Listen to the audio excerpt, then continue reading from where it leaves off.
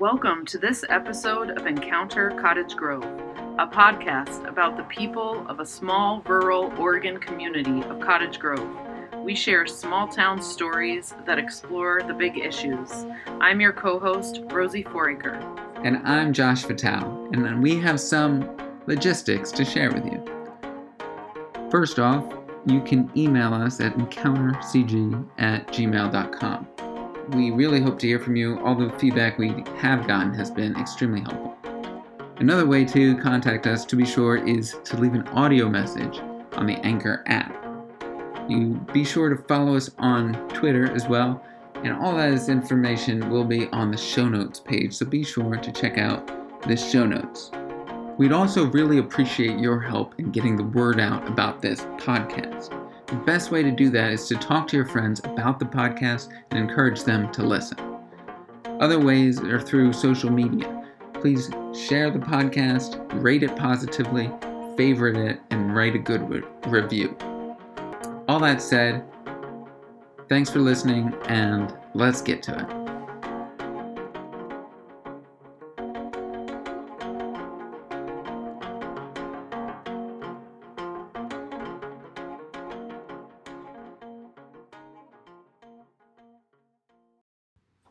Today's episode, Josh talks with Damian Sherwood. He is one of the main reporters, journalists of our local newspaper, the Cottage Grove Sentinel. Josh, you want to talk a little bit about this episode? Well, we wanted to interview him because it's one of the few organs, one of the few reflections the community gets of itself through this weekly paper. And Damian has a key voice on it, and one of the lead contributors of the paper, and particularly the front page section. Also, just doing the interview really got me thinking about what is the role of local media and what is it like to be on a moving train, and he tries to be neutral on the moving train of our society. He tries to really get rid of bias, as he puts it. And so that is something I hold in my mind as I listen to this, and really just think about this role of local media as one of the few people, like he says, who else is going to show up to all those damn meetings and report on them. So, well, it's also an interesting episode because print media is struggling right now in a major way as the digital media landscape grows, as there's more and more online sources, whether it's YouTube channels or of reporting or just anybody kind of can reach people. So it is sort of an interesting dynamic to see him explain how things are going right now with print media, how things are going with our local newspaper, as well as just the background of sort of the architecture of the ownership of our local paper and his how he operates within all of that. So and his background story of who he is and what his life experiences is. I was definitely really enjoyed that part because I've definitely interacted with Damian in the climate action work that I've been doing, and it's just good to know more about our local people. Yeah, one of the other things that comes up here is a topic that's just really in the zeitgeist right now. Recently, Twitter has posted, has kind of fact-checked. It plays the role somewhat of fact-checking, or minimally changes, posted with Trump's comment and said, gave a little fact checks on things that Trump tweets. Like, is this real or not? Because all these people listen to the president of the United States and take anything he says as sacrosanct. Is that the right word? Sure. And then Facebook, Zuckerberg saying he will not do that at all. His position is pure unmediated expression, that Facebook should not have any role in determining the truth, kind of thing. And so there's different opinions on this, right? And so now Damian has an opinion about his role as a journalist in the Sentinel and what the role of a newspaper should have in truth and accuracy and all that kind of stuff. Right. As we see with fast-moving train of politics and all the stuff that's going on right now, a lot of misinformation can get spread around and not get fact-checked and not get looked into. And I think that Damien sort of really takes pride in checking, and we know with small town living, rumors can fly, a lot of people can take positions before all the information's out. So I think it's also a good check-in on how we process the happenings around town and around our bigger world. So should we listen? All right, enjoy. Joining Encounter Cottage Grove episode something. Yeah, it's good to be here. We're sitting out in Coiner Park. It's a beautiful day. Despite the chaos around us, this is a very relaxing little spot. Moment of peace. Yeah. Okay, so I want to start just by asking you to introduce yourself. Tell us about yourself, but also in particular, kind of how you got into journalism and how you came to this area and working at the Sentinel. Well, I was born in Lane County, north of Florence, on the 101. You can actually see it. There's an A-frame house on the way to Yachad's, and my parents were living in a trailer up there on the hill while my dad was helping build the house, and so I was born there in that trailer overlooking the sea. And I grew up in Florence, so similar sized town to Cottage Grove, actually. Went to the U of O for journalism.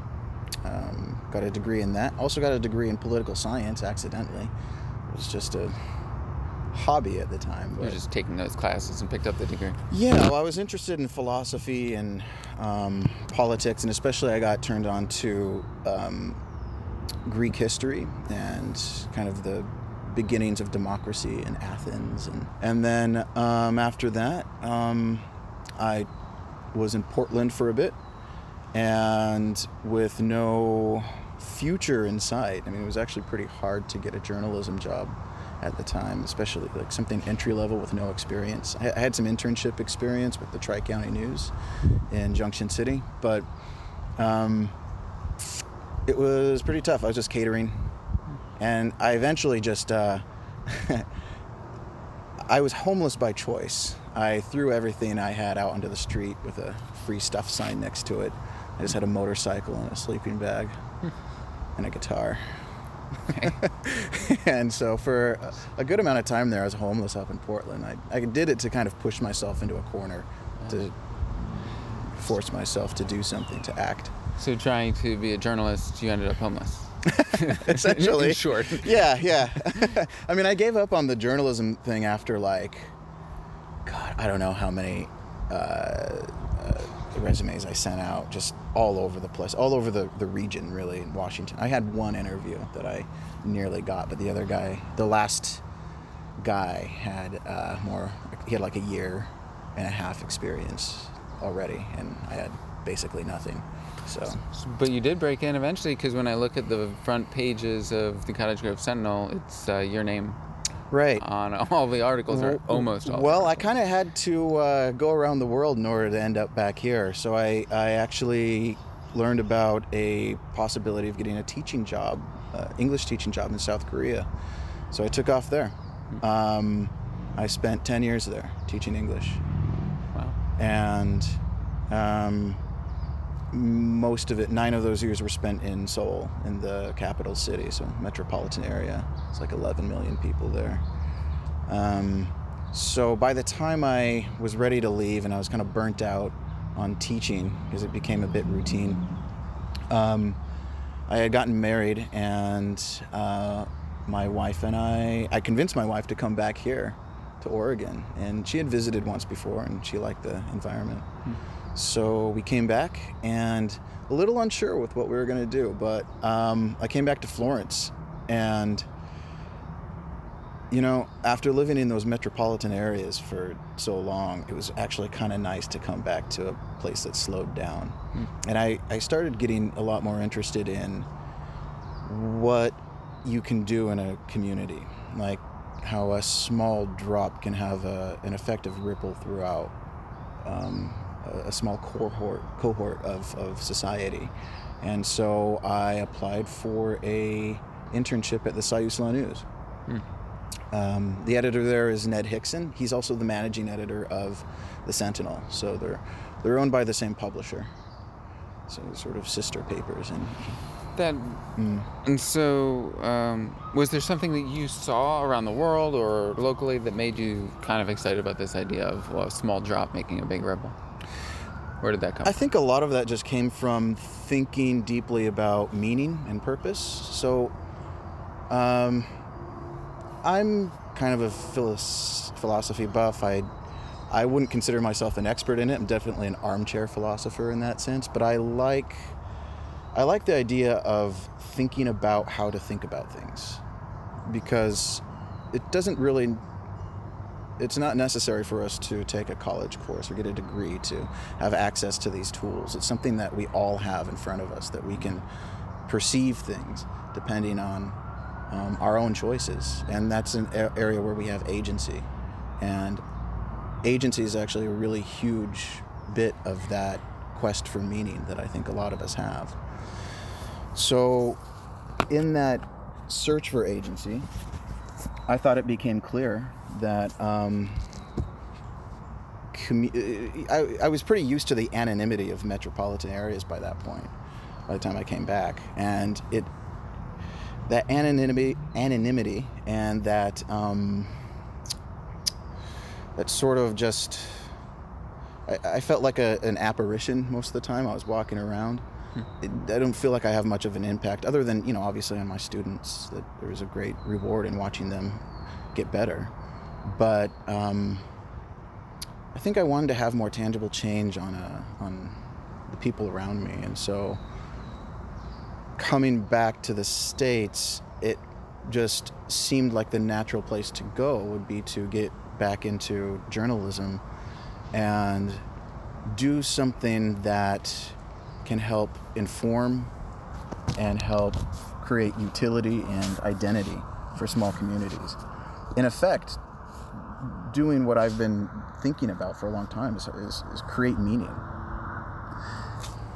So in a way, you're trying to tease out here some of your ideals of journalism, because it's a professional trade. There's sort of values in the trade that are that you've been trained in, but also that you've kind of come to yourself. It seems like community building, or some way of knowing, or way of thinking about things that I'm trying to get at. What are do you have a set of values or a set of things that you feel like underlie your journalistic career endeavors or whatever? Yeah, and actually I think one way to start on that would be to draw a distinction between what it means to be a journalist at the national level and a journalist at a community level.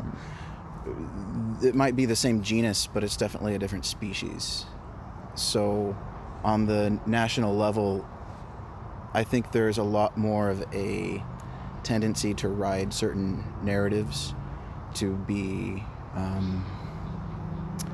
they're all kind of influences that come in to dictate sort of how you're supposed to write, what you're supposed to write. There's a lot more gatekeeping at that level, I feel. And at the community level, I mean, we're owned by a corporation called News Media Corporation, but I think I've interacted with them once because of healthcare, just getting my insurance. And they're based in Chicago, is that right? Illinois. Okay, somewhere in Illinois. Yeah, Rochelle. Okay. Yeah. I don't feel that influence at all. Pretty much everything that we do here, everything we did in Sayusala News, and then, so just to finish up the story, I interned there and then for a year at the Sayusala News, and then came over here to Cottage Grove when the position opened up in 2019, January. Okay. So it's been just over a year. The editorial decisions that are made at this level are, like, I don't feel a single bit of influence from anyone other than what happens in our own internal discussions and story meetings. And one of the nice things I like about my editor I have right now, Ned, there's not a single thing that I disagree with him on when it comes to the philosophy of journalism, when it comes to how we ought to approach certain stories. I think we've made really good decisions on our approaches to some of the harder stories. And What do you mean? What do you mean when you say approaches to stories? Because, I mean, I think for consumers of media, that's, we have a sense that, the people who make the stories are deciding about framing them. But is there like a particular story, maybe you could even give us an example of? Sure. It could have been expressed that way and you decided to express it this way. I think the one I'm most proud of is actually, it's an unfortunate case, and so I hate, it's kind of bittersweet that I would feel proud of it, but it was the hazing situation last fall in the high school.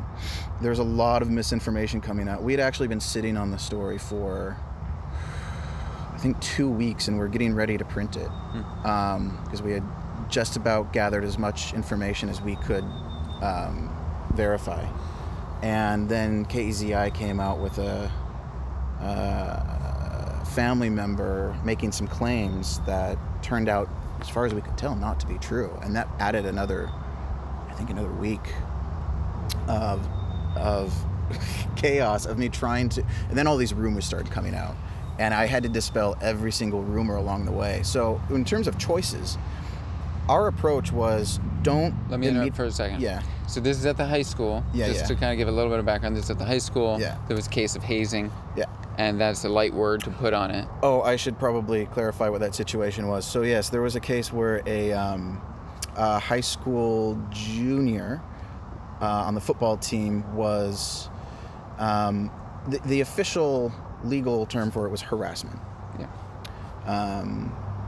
He was harassed by some seniors on the team. The actual act was to simulate rape, essentially, by taking a broom handle and pretending to push it up his rectum. But apparently he was clothed the whole time, or at least was wearing his football girdle.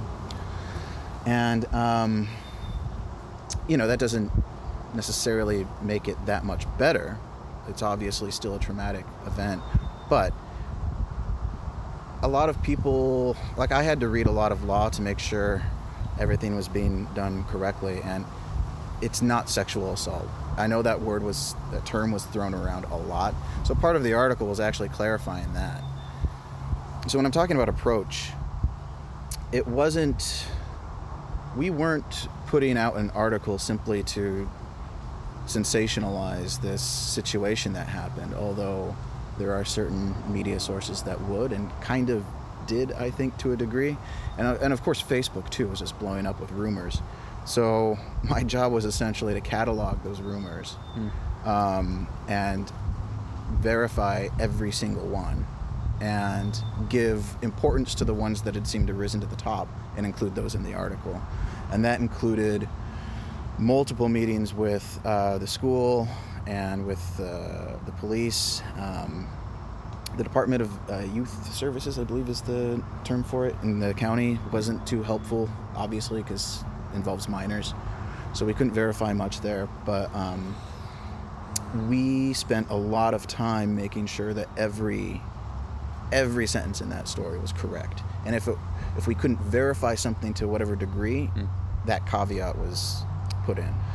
So now in the media age of social media and whatnot, the people can say whatever they want. And you are trying to uphold the truth element of journalism with the media.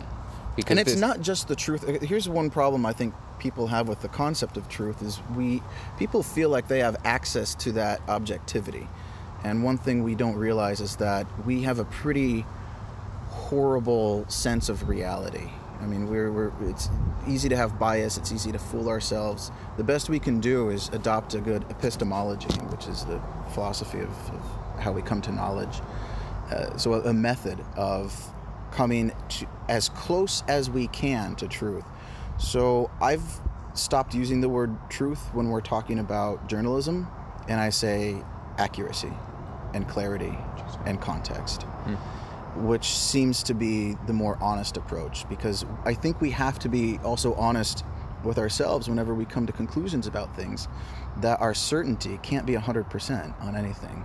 You just want to be clear about what your sources are and where you got your information so people can know and make their own decisions about what's... Right. So a lot of it is discernment in that area of saying, how much to say and how positively to say it, and giving people the tools to make their own decisions.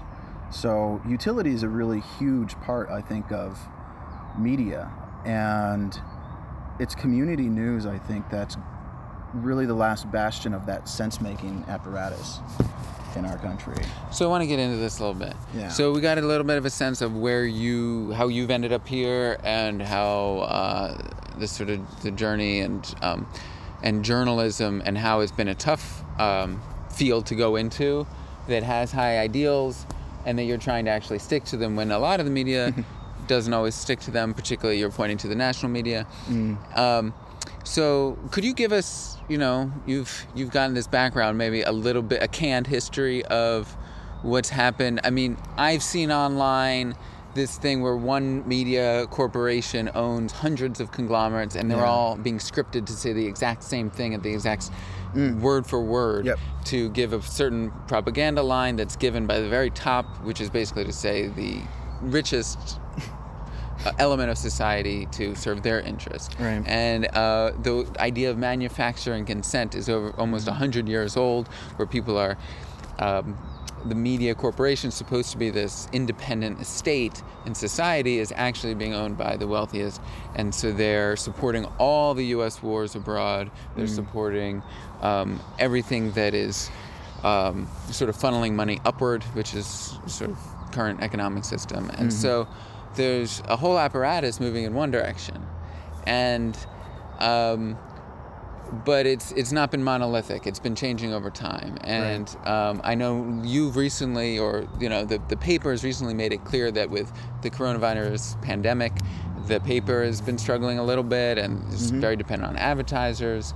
So could you give us a sense of, like, maybe pointing particularly about local media and where that is, and how the struggles that it's had over the past couple decades, and how that's been affected in the past couple months? Sure. Well, let me reference what you had just talked about there, about national media and the bias and the influence and what we might term fake news these days. There really is a decoupling between community news and the more mainstream media that you see. I hate the term fake news because it's now used as a way of saying, I don't like this news, therefore I'll invalidate it with saying it's not real. But there really are dimensions of fake news, such as you're saying, writing a narrative. There's actual bad faith bias in the news. But that being said, there's also this decline in quality of news in general because of a precipitous loss in sales, revenue, circulation, all across media, of all mediums. I mean, we are seeing we have seen digital journalists, of course, go up since the rise of that industry, but it hasn't even come close to offsetting the amount of journalists we've lost. Like in newspapers in the last 10 years, I think about 10 years ago, there were just over 71,000 newspaper reporters. Latest number I've seen is 33,000. So lost by more than 50% of the news. If those numbers are right, yeah. And that's from what period to what period, roughly? That would be just in the last 10 years, but the actual drop started right after the turn of the millennium. Okay. 2005 is when most people place the cliff, and that's actually right when I graduated from university, so great timing. So that's been a drop in sales, it's been a drop in reporters, it's been a drop in also quality, because we just can't hire enough people to do the kind of fact checking we need done. But again, so we're looking at two different species. There's national and let's focus on community. local, because we could critique national, but that would be for another day. There is one more tie-in to that, though, I want to make clear, and it's the distinction we should make. So I hear a bit of cheering about media, and this is mostly from the right, I think, but there seems to be a point of, or a sentiment of joy that's coming out of the idea that media is failing and the leftist elitists are losing their power. The newspapers, the local newspapers, are dropping with that. Mm-hmm. Now, we're seeing a lot of the major newspapers bought up or completely disappearing and evaporating. Community news is doing that too, but not at the same rate. And I think what that tells us is that people, in their quest for community, in their quest for meaning and purpose, are turning more to their local newspapers for the news that's actually relevant to them.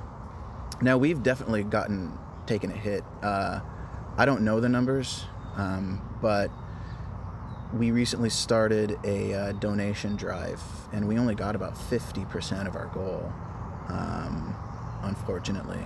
And so when you say taking a hit, you mean recently? You mean with the virus? I mean, I took with the virus. So we're in, what's today? May. It's late May. Yeah. And we shut down March 23rd. So yeah, just in that short time, we've seen a lot of our advertising dry up, and we took a 10% paycheck cut across the board. And you're working more. And I had to work harder, yeah, because I had to cover state and county as well to make sure that we're up on the latest. But they got payment protection? They got from the CARES Act. There's the PPP. So that goes to the Corporation of Illinois that it's initially funneled to? Yeah. I don't know exactly how they're using it, but we now have our regular paychecks again, so I figure. Okay, good. Yeah. They did that to everyone. So just to be clear, News Media Corporation is this family-owned business. Actually, it started in '75, I think, and they specialize in publishing for small community papers. I think the biggest city they publish a paper for is like 50,000. And so, how many? Do you have a sense? Do they own many small town papers? About 62, I think, is the latest number. Yeah. And so there's many small town papers that are private businesses, but they own all of them and own all of them. Yeah, well, I'm just trying to think of what their purpose is. I mean, because like as an entity, each one of these is an individual paper, and then they become the Barnes and Noble or now the Amazon. This the bigger and bigger fish. Right. They've eaten up 62 little fish. This is your employer. You don't have to say anything if you don't want to right now. I don't have anything bad to say anything about them. Like I said, I have no interaction with them. Yeah. Except for healthcare. And so what I was going to say was. Actually, this is my suspicion about the reason it works this way is that small town paper, our healthcare system is set up so that it's tied to jobs. Small papers, as they have lost revenue, as things have gotten worse and worse and things move more digital, the community papers have actually been the slowest to pick up on that. And so they can't really take the hit that they've been taking, and on top of that provide healthcare coverage for their employees. So this is just my suspicion, that this is a big factor in why we need bigger companies to handle that, and that's really the only interaction. Because we have employer-based healthcare, and if we have in an alternative universe, if we had Medicare covered by the government like many other countries around the world, it would be a non-issue. I would go ahead and make the argument that if we had universal healthcare coverage. I lived in Korea for 10 years. They have universal healthcare. You can totally have a full-on capitalist system with universal healthcare. It works.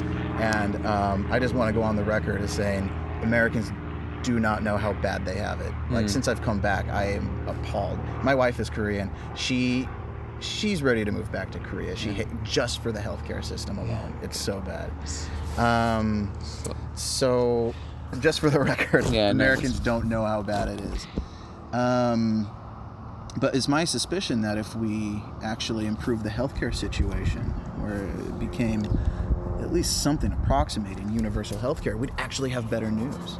We'd actually have more freedom if you want better news, if people are complaining about the state of media, the answer is to give them more money. I know that seems counterintuitive, but really, if they have more money to hire better journalists and create better quality content.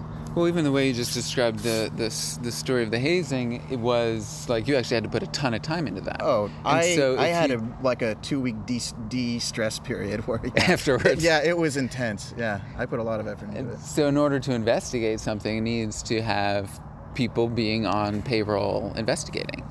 risks as part of the game. And the thing is, we're working with a skeleton crew.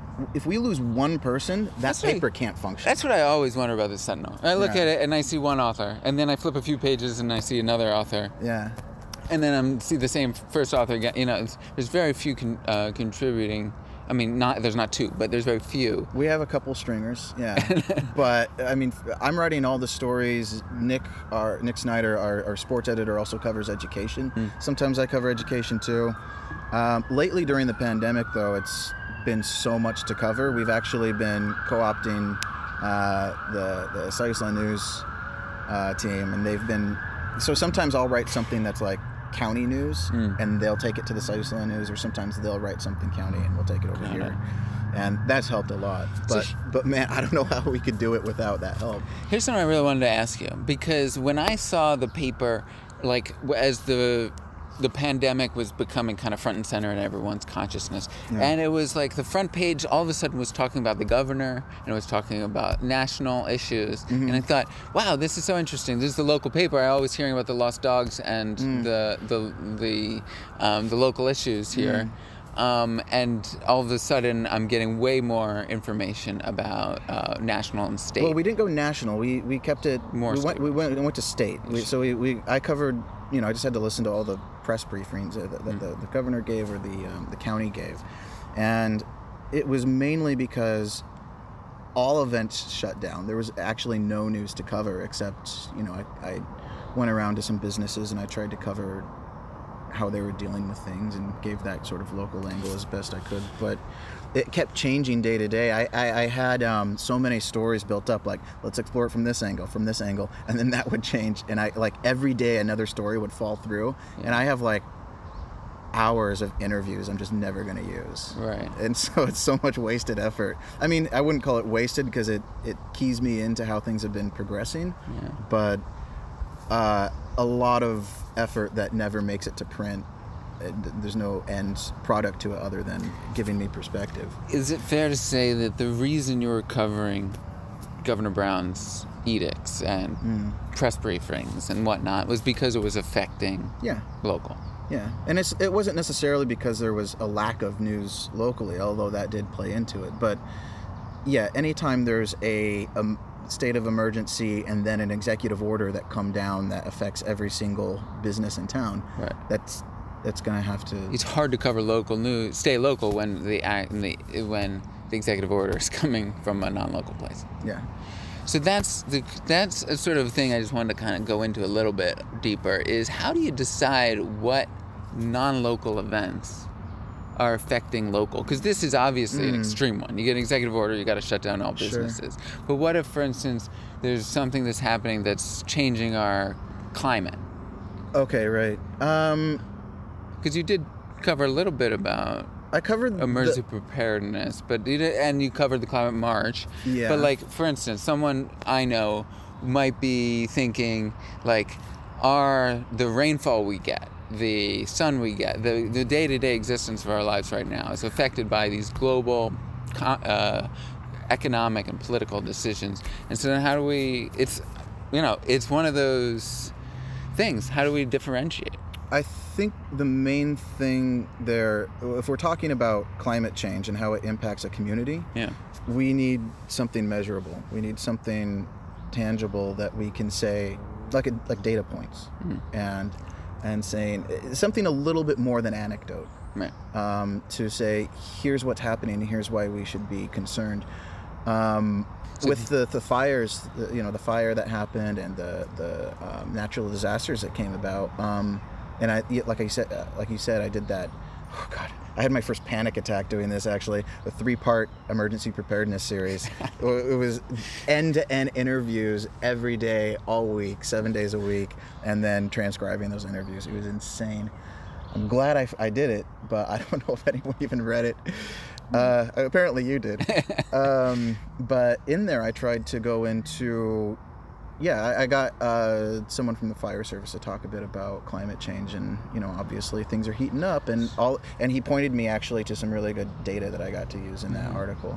So that's an example of where I would start talking about it more locally, is when I actually have something more data-based that to I can prove point it. to. All right, because someone might say, like, look, the U.S. federal government spends X billion dollars, X percentage of its federal government budget towards war, military armaments, towards black sites, torture bases, forever wars in the Middle East, or whatever, however else we can describe it. And then they say they don't have enough money to pay for medical care, universal medical care. And so then people in our community are feeling like they want to go to the doctor, but they can't because they don't have enough money. I mean, this is a common story. We live in a place where, poverty is a real issue and people can't go to the doctor. But there's this national, dilemma here where they're not paying for one thing, partly because they're paying for this other thing. It becomes, I'm wondering how, if you draw the line and say, well, I'm only going to cover the local, and how does one, is it, here's my tough question for I think you. I know where you're going. Is it hiding something to have this sort of local national divide? Right. Well, here's the way I feel about all statements and all articles, is that they're all, to some degree, a lie by omission.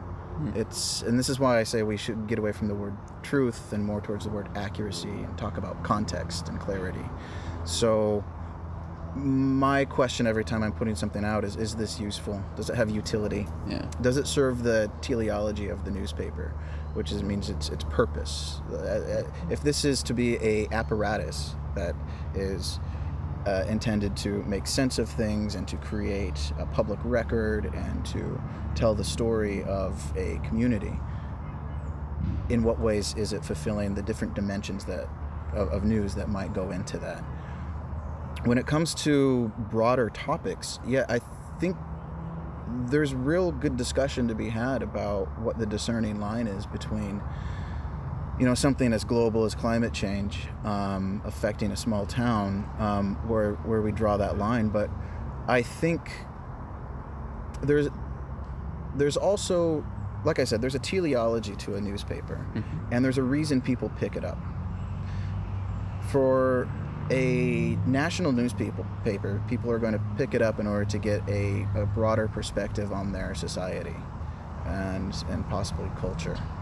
And when it comes to a community newspaper, I think they're picking it up anyway, to, like I said, get somewhere closer on this quest for community, where they're able to establish identity, find agency in their own community, and derive meaning from that, and also just feel informed in a way where they can pick it up and they feel like, after going through the whole paper, they're like, I might actually change the way I do something in my life, in my community. I might join that civic group that was mentioned here, or whatever it is. And there's so much to parse out in a small community that to start expanding it will eventually dilute a bit of that meaning that you can give a community. So it's not to say that we can't expand. It's just, it's going to be just because of pure bandwidth issues. My own bandwidth, our physical bandwidth of the paper space, and also people's attention.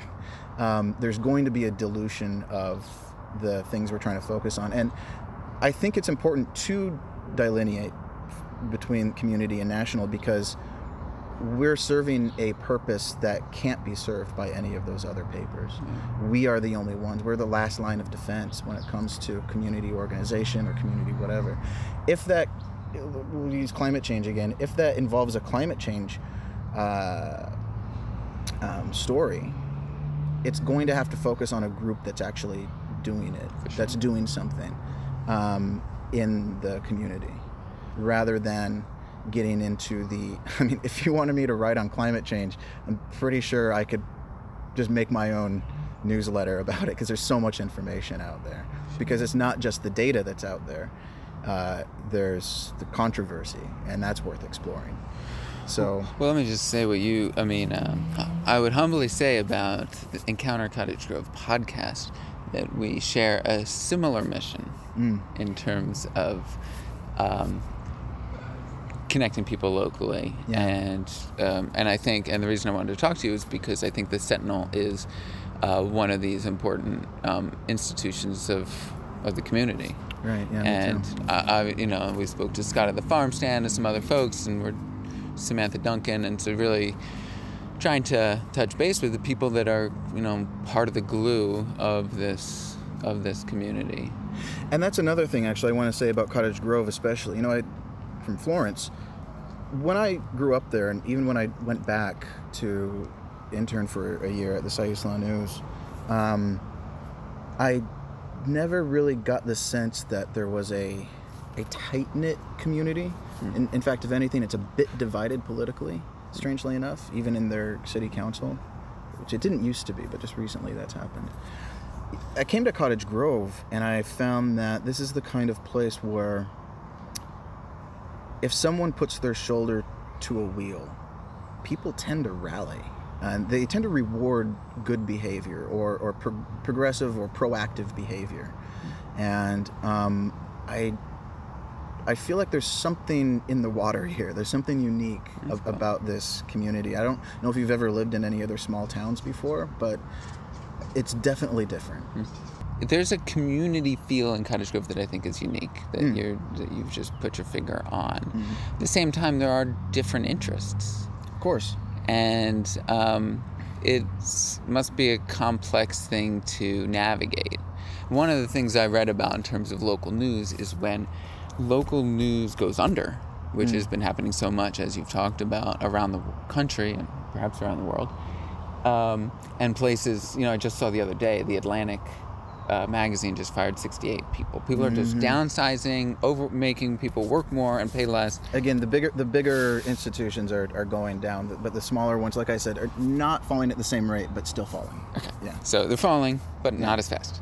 Right. And over the course of decades. And they tend to get bought up, by the way. Like, when they get bought up, they tend to survive. Whereas with the bigger ones, when you see them merge, or you see I can't remember which ones right now, but there are a lot of stories out there of some really big, like, legacy newspapers buying each other, or chains buying each other, and then everything just dropping, like their stocks dropping like 98% or something.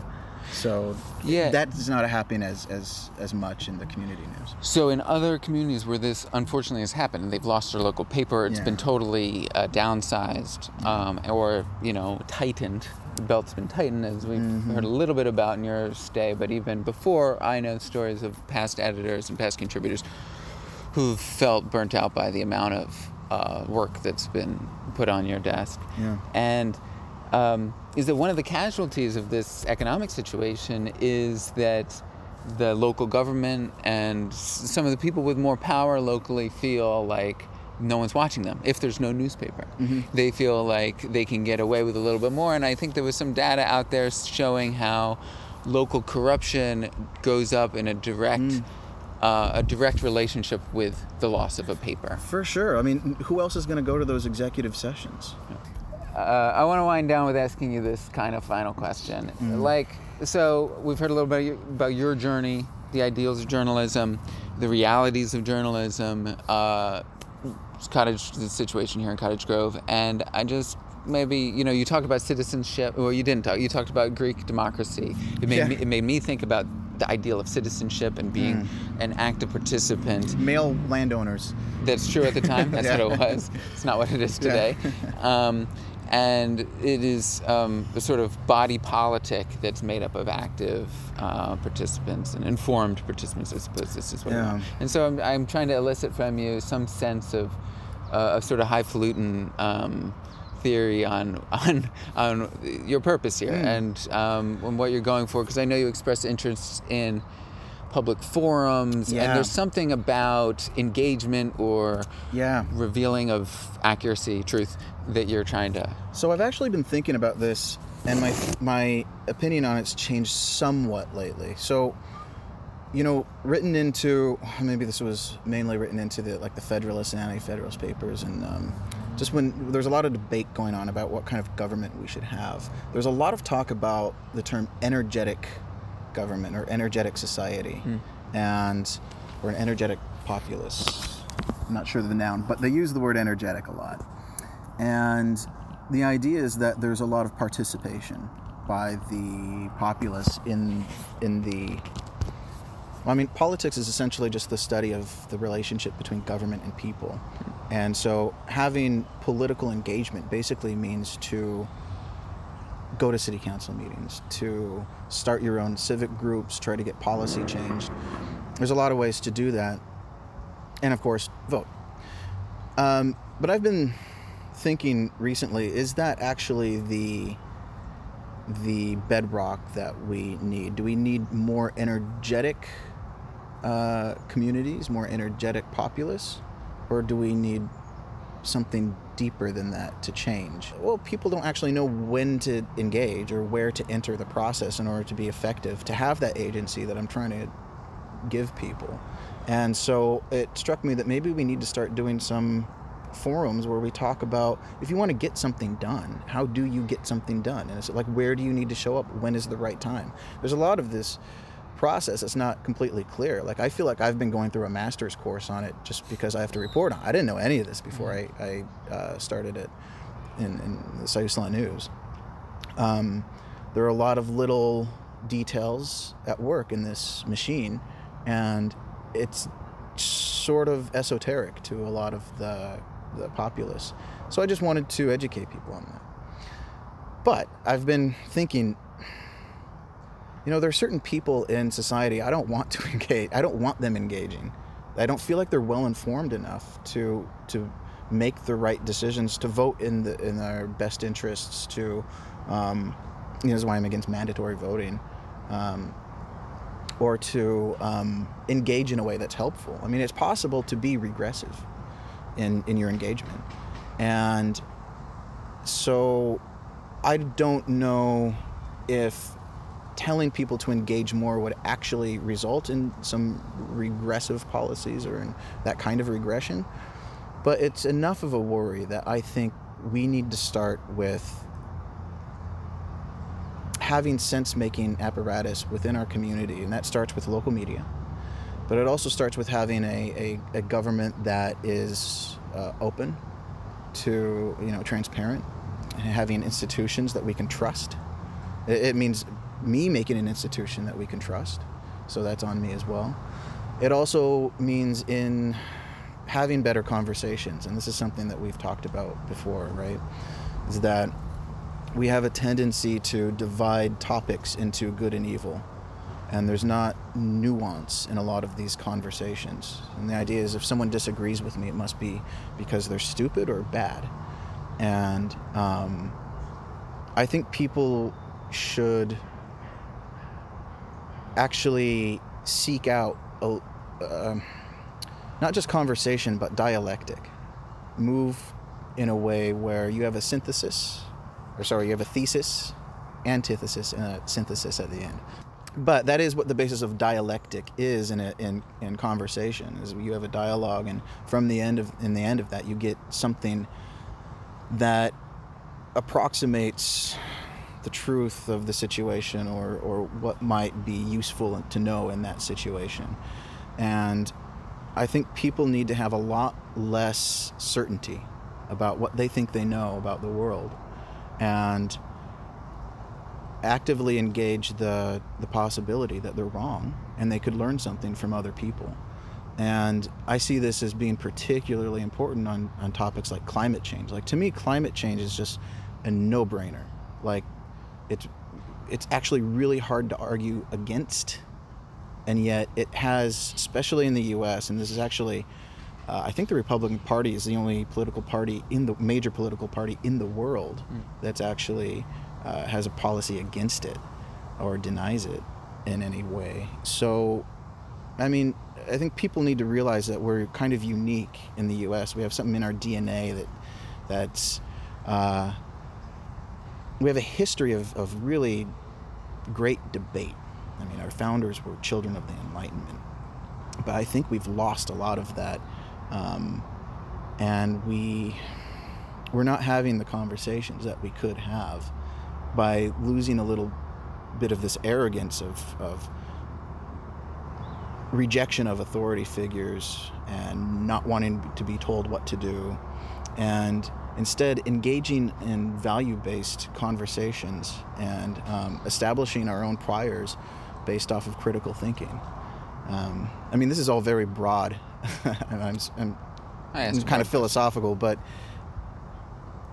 and actually, I don't know what the mechanism is in order to get there. I'm not quite sure, other than what I do in the newspaper. I'm trying to provide a model for how we ought to think about things and how we ought to talk about things. And so it's really important to me that I don't inject any of my own bias. It's an open-mindedness. You're an open-minded search for truth. I'm going to use it. Sure. And that you are trying to model as writer and editor. But we also can't be so open-minded that our brains fall out. Okay. Like, we have to have, discernment is an important skill. Sure. I don't know if I can place enough emphasis on it because it's not talked about enough, but the ability to discern among the different elements of our lives that we inject energy into, that we waste calories on, is a pretty important skill to have, I think. And that really comes down to where we place value on certain ideas, and especially being able to recognize ideas that are really meaningful to us and ask ourselves, why are they meaningful to us? So that critical thinking, I think, is something that needs to be, it starts, I think, at the education level, which is another reason why I'm for education reform. It's another institution that's failed us. So, I mean, what we're pretty much talking about connects to every aspect of our society. And so it's quite a large conversation to have. Yeah. But and it's easy to feel overwhelmed. And in fact, it's part of the reason I think people feel alienated. And there's a lot of cynicism. In fact, which I understand completely. I think if people weren't cynical, or if they didn't feel alienated, someone should feel guilty that they pulled off the greatest ruse in history, because it's clearly a messed up situation. But in order to mitigate that to some degree at the local level, we do have our tools at hand, and one of those is, in my case, obviously the media, which I feel is really important in creating that sense-making grounding that is very difficult to latch onto these days. Sort of public sphere. Looking for a public sphere that is, I'm trying to just put my words onto it, and I want to know if they land, but a public sphere that has a rational debate. Yeah. Or rational search. Yeah. That is open, but it sticks to a kind of reasoned logic that can lead it. And that's why I wanted... this is pure enlightenment. You're going for it. Yeah, absolutely. I think we need to bring back the Enlightenment. But this is another reason why I wanted to do forums, and we'll see whenever. I don't know when that's ever going to open up again, but I actually got a number of people on board with it, with the city. I just was pitching it as a brainstorm idea, but a number of people are really interested in. But it all depended on what the format would be. We don't want to make it a grievance party or a soapbox for anybody. I mean, the whole point is, like I said, dialectic. And so what is the format for that?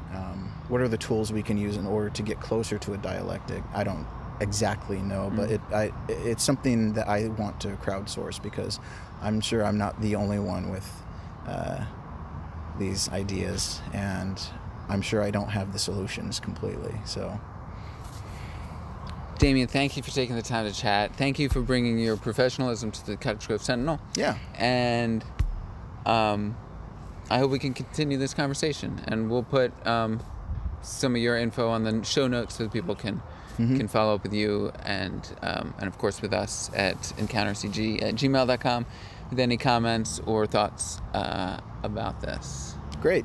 So, thank you. Thanks a lot. All right.